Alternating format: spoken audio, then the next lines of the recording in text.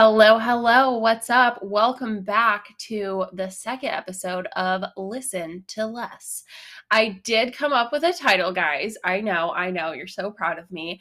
Drew was like, oh, maybe you should think of a better one. But honestly, the main reason that I started this podcast is because I want people to freaking listen to me. I got a lot to say, okay? I got a lot to say. So just listen to your good old pal Les, and you'll be good to go. You'll know I'll solve all your problems and we'll just become best friends. So what's not to love about that name? Because I just think it's really on brand, Just kidding, kind of. But maybe that's kind of conceited, but I do wish more people would listen to what I have to say. And so that's why I'm naming it Listen to Less. And it's cute and fun and flirty. And that's all I got for you. So a little update about like where I'm actually recording right now. I'm starting this episode with irritated marital issues. Not really, but we still live in an apartment, and our apartment for a 2-bedroom apartment is actually pretty big. It's very spacious. Like when we first moved in, I was like, oh my God, it takes me so long to walk from one side to the other. But now that we've been in here for coming up on 2 years, we got married. We got so much stuff from our wedding registry. And so now I just feel like I feel like there's a phrase for it. We're like outliving this space, basically. Like we have too much stuff for this space. Plus, Drew, if you don't know, my husband Drew, he's a huge gamer. So he games, and if you have a gamer guy in your life, they are loud, they scream, and they do it for like hours on end.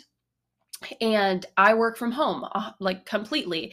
A lot of my work revolves around video calls, creating video content, this podcast, like it's all recording. And so when he's screaming in the background, it's so annoying. And I have had to restart like client lab reviews. I've had to remake so many videos. I've had to apologize to people on Zoom for the profanity he is saying in the background in this stupid video game. So he today is off work and he's like playing his game. And so I had to wheel my desk from the living room into our bedroom and like set up everything in here. So I'm recording in our bedroom right next to our bed.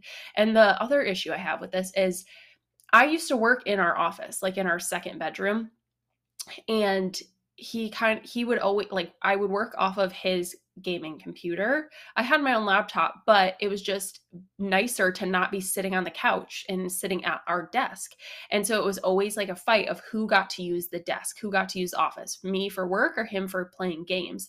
And I kind of like gave up on that and was like, okay, we argue about this every single time you are home. So I bought like a movable desk with wheels, and I work in our living room now. So I don't even really go in the office. So I kind of got kicked out of there. And so we just need a house. We need a house. We need to have more rooms, more space from each other, because it is too much when I am trying to work and record videos and he is screaming at his video game in the background. So that's where I'm at today, in my bedroom, life of an entrepreneur, an online entrepreneur at that. But today, in today's episode, I thought about doing kind of an educational topic today and talking more so about like your cycle or hormones or birth control or something like that, because that's what a lot of people know me for. But I was like, what is like really present is I just got a lot of my own lab work back, and it is not great. It's not really good. We got a lot to work on. So I'm going to talk about my own messed up lab work today, kind of like labs for hormones, things that you should get, just conventional versus functional, stuff like that. And then in the future episodes, we'll talk more about like hormones and other stuff like that. And I do really want to I have a lot of fun guests lined up that I want to have on.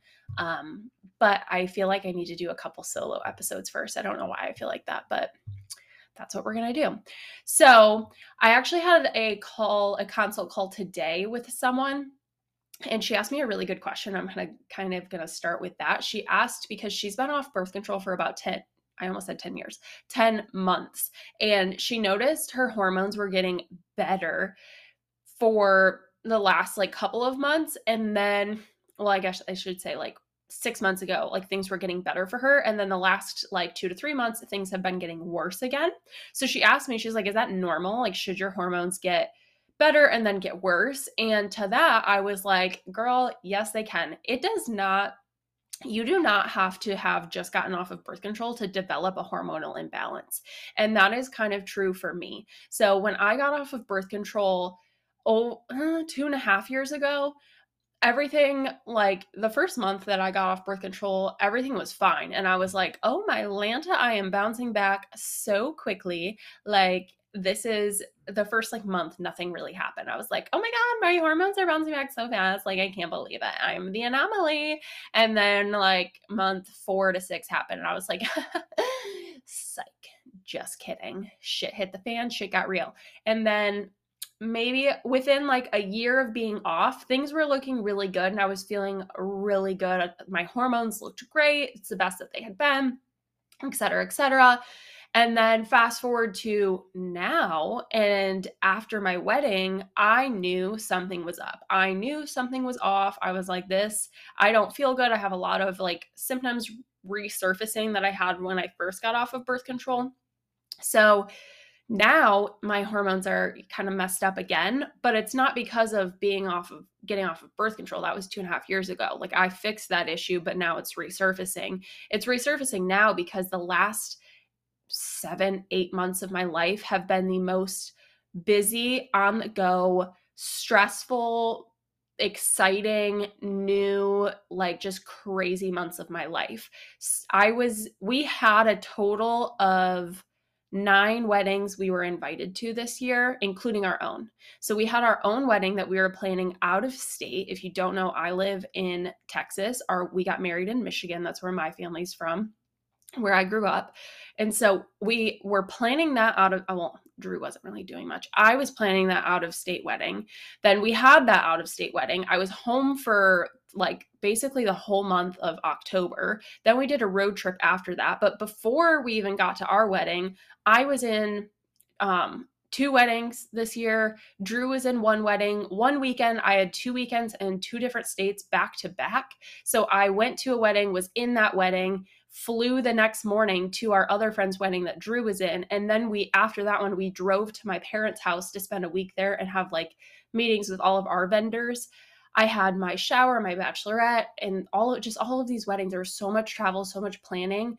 I think I was traveling at least twice a month for like, and then after our wedding, it's holidays. It was Thanksgiving. We went to Ohio. I'm about to go back to Michigan for Christmas. Like, so much travel and just so much going on, plus still trying to run a business. I hired an assistant coach, just so much going on. And so with that, my health is kind of like, it took a decline.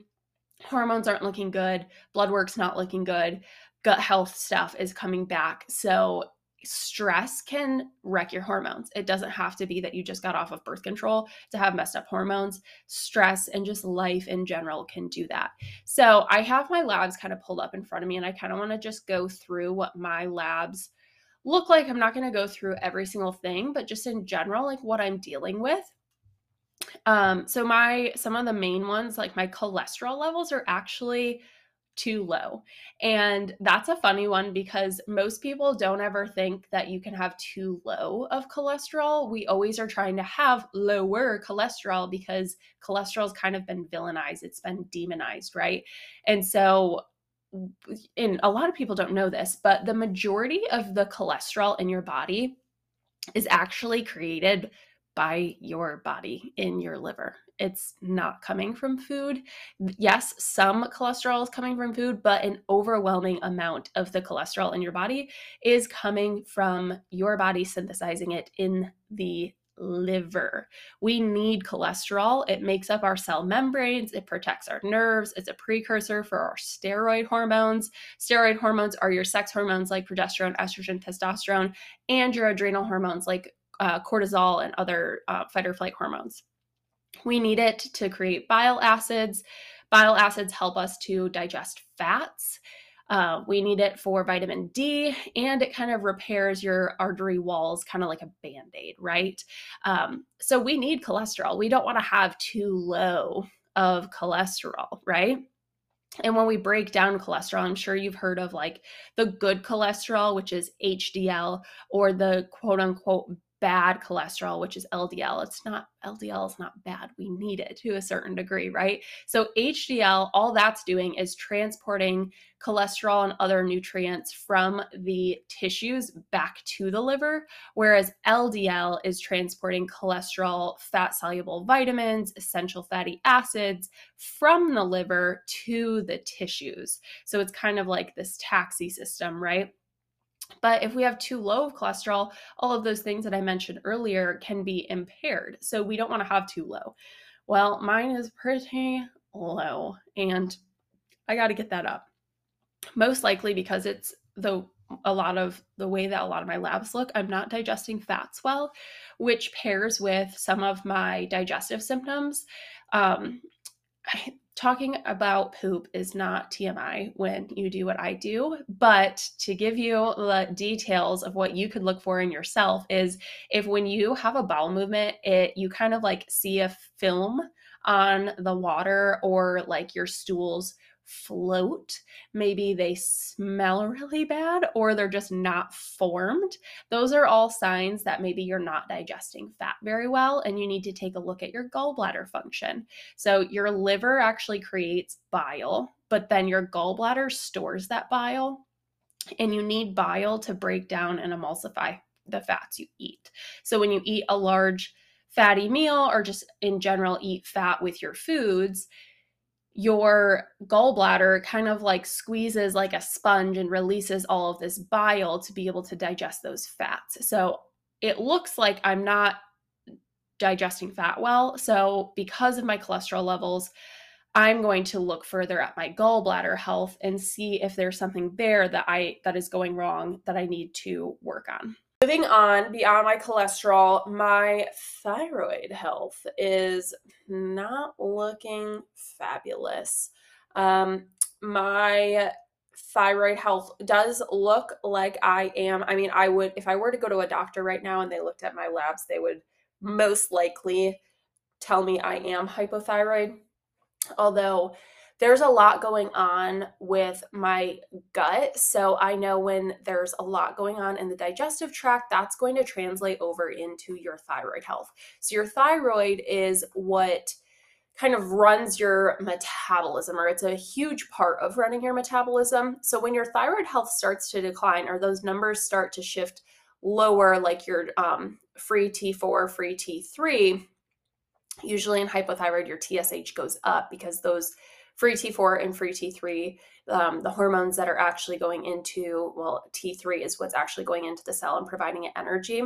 When that is low, that's when you're going to start to feel those thyroid symptoms, like hypothyroid symptoms, where you're feeling cold all the time. Maybe you've got, you're losing hair, your nails are brittle, you have mid-cycle spotting, maybe you lose your period completely, or you just have menstrual irregularities. There's a shift in the length of your cycle. You feel really tired in the morning. You feel those cold extremities. Those are some of the most common symptoms with hypothyroidism. I experienced almost every single one of them, and I noticed it getting worse and worse as I was like getting closer to my wedding. And so my numbers definitely look hypothyroid. Now, the fact that my cholesterol is lower is also going to impact my thyroid, and the fact that I have a lot of digestive issues, that's also going to impact your thyroid. When your thyroid starts to slow down, it's not usually a thyroid issue. Typically, it's an issue somewhere else in the body, whether it be your adrenal glands. That is a huge one, aka stress. Whenever there's issues within the body is not operating optimally. You have to look at what type of stress is on the body, because it's always going to come down to a stressor.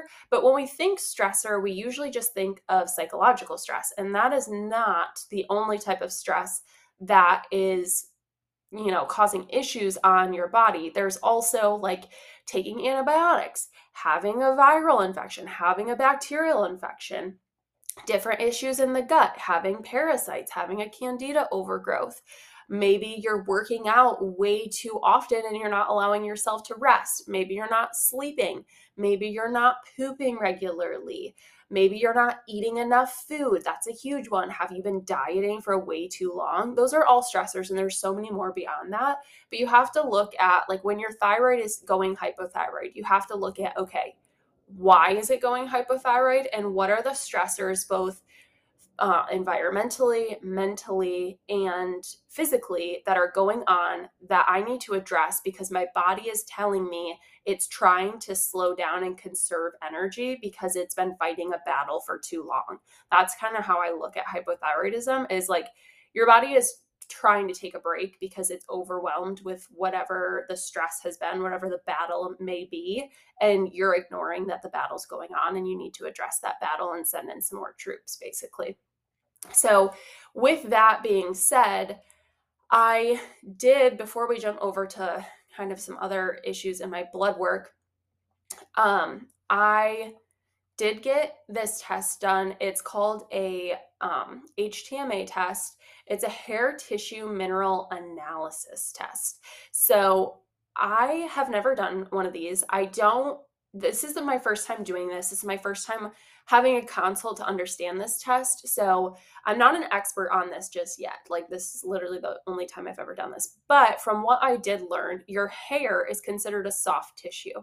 So when you look at your results in your blood work, that your blood is kind of like the highway system of your body. So your blood is always trying to remain in homeostasis. And what that means is your blood is always trying to balance out your body, kind of like a thermostat, right? You don't want it too hot, you don't want it too cold. So the thermostat is set right in the middle, and it's going to either turn the heat on or turn the heat off, or the air on or the air off, depending on the temperature. That's kind of like what homeostasis is. Your body is always trying to be in that middle balanced terrain. So getting a hair tissue test, that allowed me to see the heavy metals and the mineral makeup of my soft tissue looking through my hair.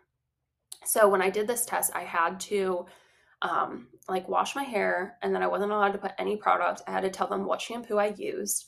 And then if you dye your hair regularly, you have to wait like 3 to 4 weeks after your last dye to do this, because they don't want any product or dye in your hair to alter the makeup of it. And you take the first inch and a half from your scalp hair. So I had to take like a certain amount of hair throughout different parts of my head. And I mean, I had to cut off, my hair is really long. I had to cut off like the whole strand, and then just cut the first inch and a half to send to them. And when I sent it into them, the results I got were basically that all of my elements in my body are pretty low. So like all of my electrolytes are really low. Magnesium was actually kind of okay, but my sodium and potassium were pretty low. And that's going to be a big issue for adrenal health.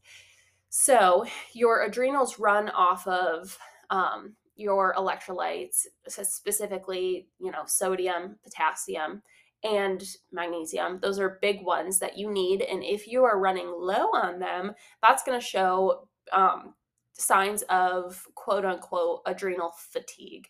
I don't necessarily like using the word adrenal fatigue, because I don't believe that your adrenals actually are getting tired, but it's more so like a boy who cried wolf situation, where there's been a stressor on them for so long that they're not really responding the way that they used to that stressor. So then you're less equipped to handle the stress at hand. And when your minerals or your electrolytes are low within the cell, so that's another thing. This test is showing me at a cellular level what is actually in the cell, not just what's floating around in the blood.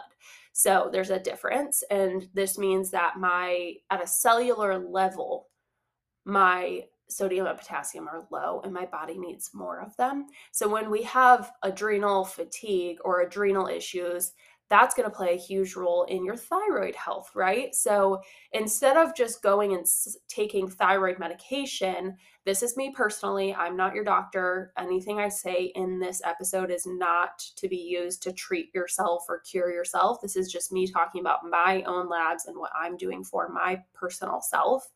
I'm not going to go run to the doctor and just get a thyroid medication script. I can see if we go upstream, the first issue, which is my adrenal health. And so throughout the month of December, my goal is to reduce my psychological stress, because I know I have physical stress within my gut, but a lot of my stress is psychological. I put my life on TikTok. I put my life on Instagram. I've kind of come back from Instagram, but I do still put a lot of my life on TikTok.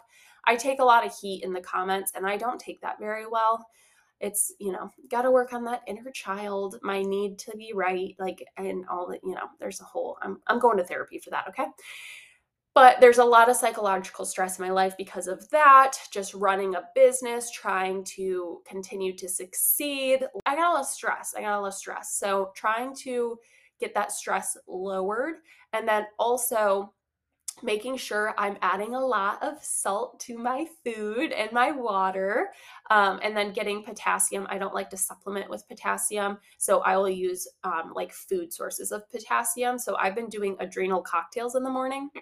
And what that is just, I do equal parts. I do a half cup of like pure orange juice. So no sugar added to that. Like, it's literally is just the only ingredients is organic oranges.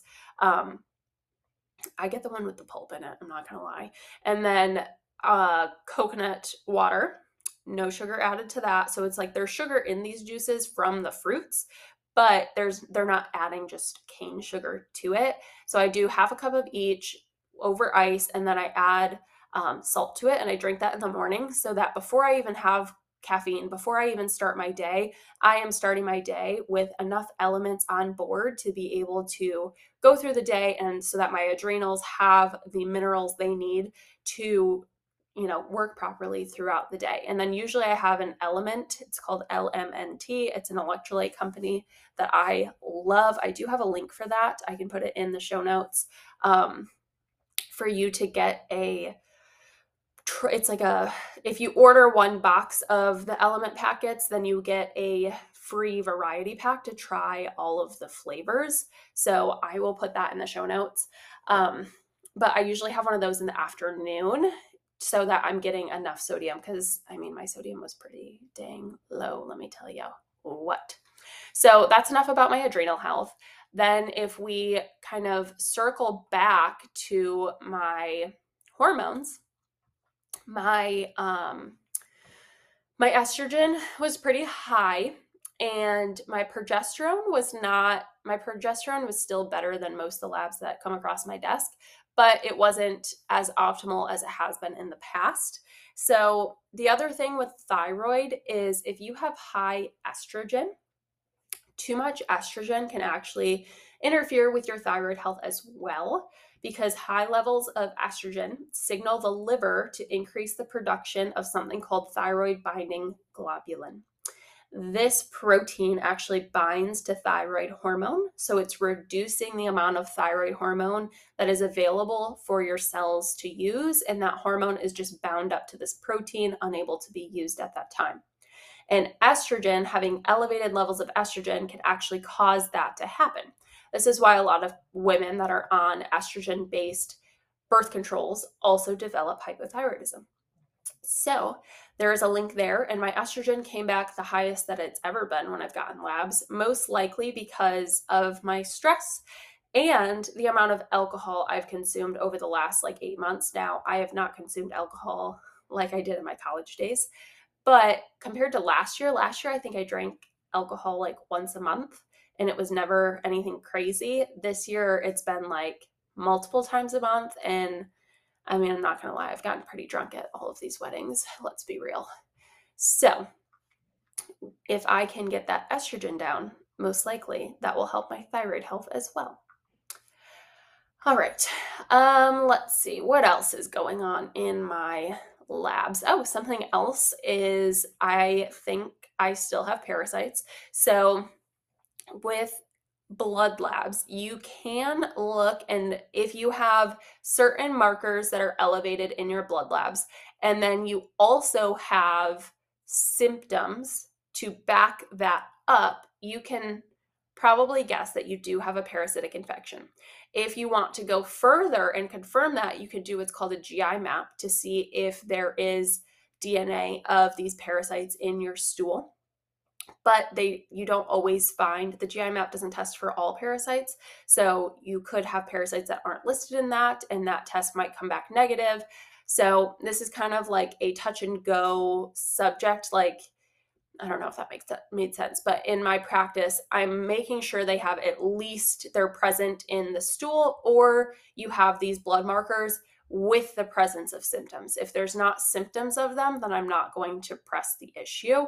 But if you have high eosinophils and high basophils in your white blood cell counts, that can be an indicator that there is some sort of tissue inflammation or a parasitic infection. Now, my history with this and why I do believe that there is parasites for me is because, one, these markers are elevated. And in the last 2 years, back in 2021, I got blood work in like February, and those markers were not elevated. Then in March, I went to Mexico for a week. That's when I got engaged. Then I got this blood test done again in July, and those 2 markers were elevated.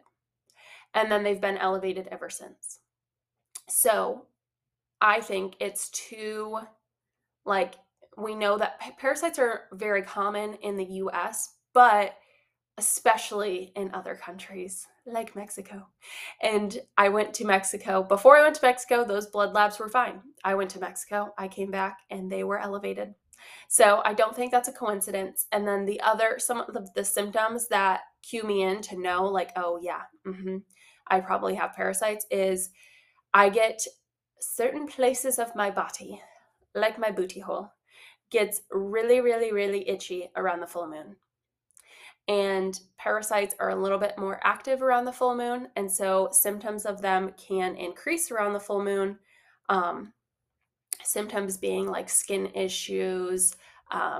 You can have iron deficiency. If you have a lot of vitamin deficiencies, parasites are a very greedy visitor. They're going to take a lot from you. And so vitamin deficiencies, having itchy like inner ears, itchy booty holes, those are common symptoms of parasites. And just having bloating, gut issues, undigested food. Some people can have like rapid weight loss, things like that. And so I have those blood markers, and it happened right after those blood markers showed up after I went to Mexico. And then I also have the symptoms around the full moon to back that up. So that's why I think that I do still have a parasite infection that I need to address as well. All right. So that's kind of the state of my blood work right now. Beyond my blood work, because I know I have a lot of digestive issues too, like my acne is better, but I feel like the last couple of months it's gotten worse again. There was a long period of time where my acne was like gone and my skin was glowing. The last couple of months, it's like coming back and it's not looking cute. So I know that's an issue. My bloating, my stools are just like not good. You should be having like a snake shaped stool, and it should have mild to no stench at all. Occasional stench is fine, but if every single time you're going to the bathroom, it is not snake shape and it's just like mush and it smells really bad and there's food particles in it, that's a sign that there's something wrong. Probably some sort of bacterial overgrowth or like a candida overgrowth and or parasites. And that pretty much sums that up for me. So I did do a stool test, and I also did another test called an OAT test, or organic acids test. And what this is looking for is more so the candida. So one common symptom that I have been experiencing and have not been able to get it to go away is I have reoccurring yeast infections every 3 months. Like literally every 3 months, I get a vaginal yeast infection, to the point where I was taking the over-the-counter medicine, the medicine the doctor prescribes you, so frequently that I developed an allergic reaction to it. And when I take it now, my lips swell up and then they peel and it hurts really bad. And it's like a whole week process for it by the time it starts to the time it goes away. And so it's in the whenever I do, like, I can't do the stuff you get from like Rite Aid, the suppositories, they don't work because this has been going on for so long that I think my body has built up a resilience to the medications, and there's probably just so much candida. So the organic acids test will look at fungal overgrowths. It will also look at some mold, strands of mold, and a lot of people actually deal with mycotoxin toxicity or mold toxicity, and it can cause so many issues. So people that have reoccurring gut issues that they treat and they just keep coming back could possibly be struggling with a mold toxicity at a cellular level. And I do suspect that I have some mold toxicity based on the house I grew up in, the fact that everybody in my house always gets sick. They're like, every time I go back there, I get sick. And to be honest, every time I do go back, my childhood bathroom, I had a bathroom in my bedroom, and that shower is covered in black mold every time I go back, and I have to scrub it clean because it's like just sitting there not being used, and I have to scrub it every time I go back. And so I just know that there's mold in that house. And there's so many different areas of our house that there was like water damage that just, my dad doesn't like to pay people to fix things. He likes to do things on his own, and they've sat there unfixed since I lived there like over 10 years ago. So I know that there's mold there. I wouldn't be surprised if the root of my issues is mold toxicity. And this test will show us some mold markers. This is not a mycotox test, but it will show us some of those markers so that we can see if that is something that I should test for next as a root cause approach to why some of these issues keep coming back and they have not fully gone away. So I'll get the results for the oat test and the stool test in January, probably after Christmas. And then from there, that is when I will go into more of like a gut healing protocol. More so, like, blood work is great, but it doesn't really tell you root cause. It just tells you like what that root cause issue is causing elsewhere in the body. So that's why I like to do blood work. And then I also like to do root cause testing with that to see, okay, where, like, we need to peel the layers of the onion back to actually get to the root cause to fix that. Because if we don't fix that and we just supplement for your thyroid or your cholesterol or your progesterone, but we're not figuring out why those levels are impaired in the first place, then you're never going to really solve the issue.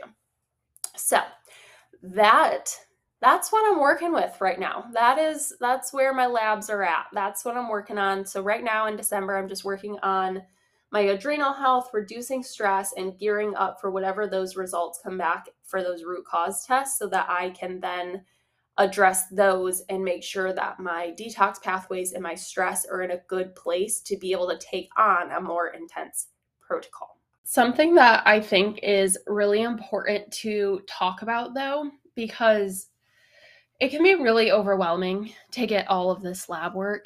And I think it's important to know that you don't have to test for every little thing that goes wrong. Testing sometimes can cause what I call test anxiety. And like, for instance, I knew I was working on a gut health protocol. I was actually working on a parasite protocol back in the spring of 2022. And then as soon as I started getting really busy with my summer and all of these weddings, I stopped that protocol short. And that's why I think I still have the parasite infection. Because I was going through so much. Like, when you go through a parasite protocol, you're going to feel kind of like crap when you go through it. And I had so many events coming up that I did not want to be going through something like that while traveling. So I ended that protocol, and I told myself at the beginning of the protocol, I'm going to get follow-up labs afterwards to see how things look, to see how things are going. And when the time came to do that, I had so much anxiety about what if these labs aren't better, and I don't have the time this summer to focus on making them better. So me and the coach that I am still working with decided to not test until after the wedding because I had so much going on that I didn't have time to work on my gut health, like a crazy gut health protocol while I was running around so busy. I just needed to do the basics and just get through the next 6 months and everything going on. So we didn't test then because the the results were giving, like the potential results were giving me anxiety, and I wasn't in a place to handle it. So it's important to note that if you have done so much testing, like you've gotten a lot of diagnosis, you've gotten a lot of non-diagnosis of doctors telling you everything's normal, and you have been working on things for a long time, and you have a lot of anxiety around your health, sometimes it's better to not do the test and to just take a break and to just focus on the basics. It's probably not going to make things dramatically worse by taking a break for a little bit and just focusing on your mental health. Yes, testing can provide a lot of answers, but you also have to remember that stress is a big cause of those answers, right? And so if testing is going to cause you more stress, sometimes it's worth waiting a little bit longer and getting not testing until you're in a place mentally where you can accept those answers and work towards them. So I get asked a lot though, with when it comes to blood work, especially, like what's the difference between functional labs and what your doctors are running? And there's a big difference. Most doctors are only running basic labs, especially if you're not showing a ton of symptoms. Like I just recently had an old client and a friend of mine reach out, and she was like, telling me how it was so difficult for her to get her doctor to run a testosterone lab on her, even though she didn't necessarily have symptoms of like high or low testosterone. But in the past, she tested really low on testosterone. So she just wanted to do like a well check on herself to see where she was. But her doctor wouldn't run it because she wasn't symptomatic.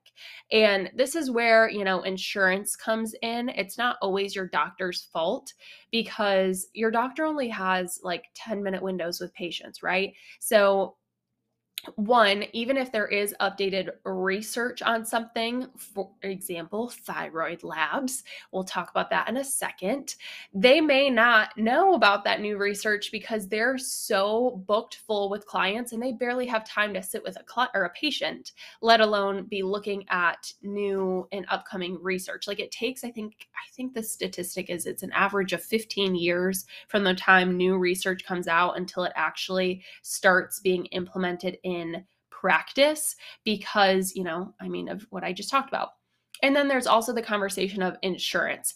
If insurance isn't going to necessarily cover a procedure or a medication, then the doctor's probably not going to pull that lab or suggest you get that medication or suggest that you get that procedure if your insurance isn't going to cover it.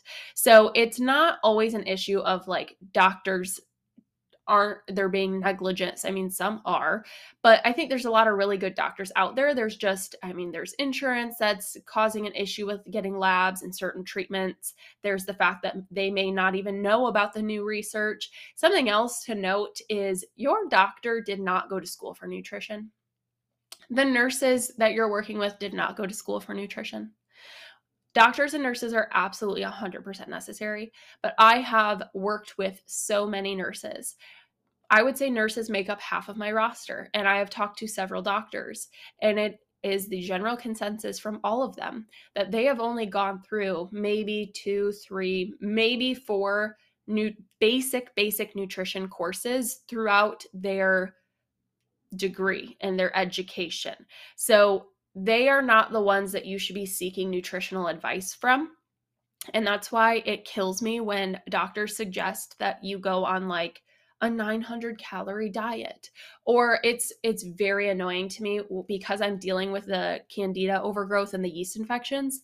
Every single time I get one and I'm like, okay, I just need the medication to like get rid of this, but while I go on this venture myself to get root cause testing of why it's happening, every single time they tell me, oh, you just shouldn't be wearing leggings, or they tell me, oh, you need to stop eating carbs. Just stop eating carbs indefinitely, and then the candida will go away. Like, excuse me? No, that's incorrect. Yes, lower sugar and probably taking out alcohol will help. It will absolutely help, and those things are probably going to flare a candida overgrowth. However, it's not necessary to completely eliminate carbohydrates to get rid of candida. And I also don't want to put myself through that misery, so I will not be doing that. I've also had a doctor in the past tell me that I should eat 900 calories. I've had a doctor tell a client to eat 900 calories, and she was someone that was hypothyroid, and her doctor told her to eat less. Like not eating enough is one of the stressors that can further harm your thyroid health. But doctors don't know nutrition. They don't know but the basics. And so that's why I get really angry when they're thrown out very inaccurate, potentially harmful nutrition advice when that's not their specialty. But I think as a society, we kind of hold doctors up to this like gold standard of like they know the answer to every single problem. And that's just not the case. That's why we have dietitians. That's why we have functional nutritionists. That's why we have health coaches, because doctors did not go to school for nutrition and lifestyle or even really learn about supplementation or herbalism or anything like that. So when it comes to labs, there's a lot of clients come to me and say, oh, I've gone through it all. I've had so many labs done. And then I get their labs back that they went to their doctor for, and there's like half a thyroid panel. The full thyroid panel is not there. And I mean, you can only do so much with half of a thyroid panel. Or they don't test your testosterone, or they test your progesterone, but they test your progesterone in the like before you even ovulate, when there's not much progesterone secretion happening anyways. Like you need to test progesterone about 5 to 6 days after you ovulated. So why is the doctor writing a script for progesterone and then having you test it in your follicular phase and not even when it's present in your luteal phase? That doesn't make sense. Another thing that doesn't make sense to me is that it's not regular to test fasting insulin levels, when only 8% of the US population is metabolically fit. Let that sink in. Only 8% of the US population is metabolically fit. Yet we are not testing fasting insulin regularly. So many people, so many women are insulin resistant. And that is going to cause blood sugar issues, which will then cause hormone issues. It's going to cause thyroid issues. It's going to cause adrenal and stress hormone issues. But we don't regularly test insulin. Like, that is crazy to me. And the other thing is, like, your conventional labs are not going to look the same as your functional labs. For example, I did the GI map, and I did the organic acids test. I went to a doctor, this was a couple years ago, and I told her the first time I did a GI map, and she had no clue what it was. And I showed her what it was, and she didn't even know what a lot of the markers are. So there's a lot of different tests that you can do in the functional world that your conventional doctors just don't even know about, because maybe, like we talked about earlier, the research has not reached the conventional world. They have not, started adopting those practices yet. I don't really know. I'm not a doctor. I'm not in a doctor's office, so I can't really say their side or their part. And I don't think we need to like just bash doctors or anything like that. Like I said, we need them. We need medication for certain circumstances. Medication does save lives. Doctors do save lives. Like, I think it's necessary to have both, but just know, like, if you are working on an issue, kind of like anything that I mentioned, it may be worth trying to see your doctor, but also getting a functional perspective, because there might be things that one side is missing and vice versa. If you're seeing a functional doctor and you're not seeing any results, then maybe you need to go the conventional route and like get a different perspective as well. So whenever I look at blood labs, and I'm not a doctor, so I'm not interpreting labs, but I am making suggestions based on the values that I see. And I have had training to be able to do that and to understand that. I do not interpret. I do not diagnose. I have never diagnosed anybody with anything that is out of my scope. And I will tell somebody to go to their doctor, or I will say, this is what your labs look like they could be presenting. If you want a diagnosis on this, you need to see your doctor. And the other thing is, Google will tell you lab values and what the diagnosis is for certain values. So it is common knowledge. Even though I've had training in this, you can look on the internet for the same information that I am providing clients, but I have had specific training to be able to do this. So let's talk about blood values and the ranges that are used in blood work versus the ranges that are used in functional blood work evaluations. Okay. That range is telling you if you're within the green range, you are absent of X disease or you don't qualify for X medication or diagnosis. Okay. But it's important to note that you can still have symptoms of X disease or X diagnosis, even if you're within their green range. You could be, like, for example, most conventional doctors will not diagnose you with hypothyroidism until your TSH level is above either a 4 or 4.5. It depends on the lab, it depends on the doctor that you go to. You could be at a 3.9 and they will tell you, no, you're fine, you don't have hypothyroidism. But they're going to wait until the next time you come back and then you have a 4.1 or a 4.0 and they're like, oh yes, now you have it.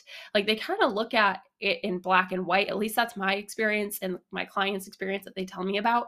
It's like, oh, if you're before this number, you're fine. If you're after this number, you have a disease, right? You will still very much have hypothyroid symptoms at a 3.9 TSH, right? So why are we not taking that into account and helping you get that TSH down and fix your thyroid health before you cross the threshold to where they're like, oh yeah, you have hypothyroidism. Like, you're so close to that clinical diagnosis. How about we help you instead of just waiting for you to have that diagnosis, right? So that's what functional medicine does. That's what functional lab work looks at is, okay, I want your TSH to be below a 2, not a 4. So if you're teetering a 2, a 2.5, a 3, we need to look deeper so that we can help your thyroid health before you get to a 3.9 or a 4 to where you get that diagnosis, right? So functional lab ranges are much more narrow. So that's the difference in labs. And I kind of look at the conventional range and then I plug it into the functional ranges that I've been given through several of my mentors. And I'm like, okay, this is where your lab actually looks on the functional scale. And this is probably why you're having these symptoms. So we talked a lot today about labs, the difference between different types of testing, what labs could mean, the different types of conventional versus functional lab testing. And like I said it multiple times, but I always want to cover my butt when I talk about labs and testing and anything like that. I am not a doctor. Nothing I say or do in my practice is to replace that of medical advice from your doctor.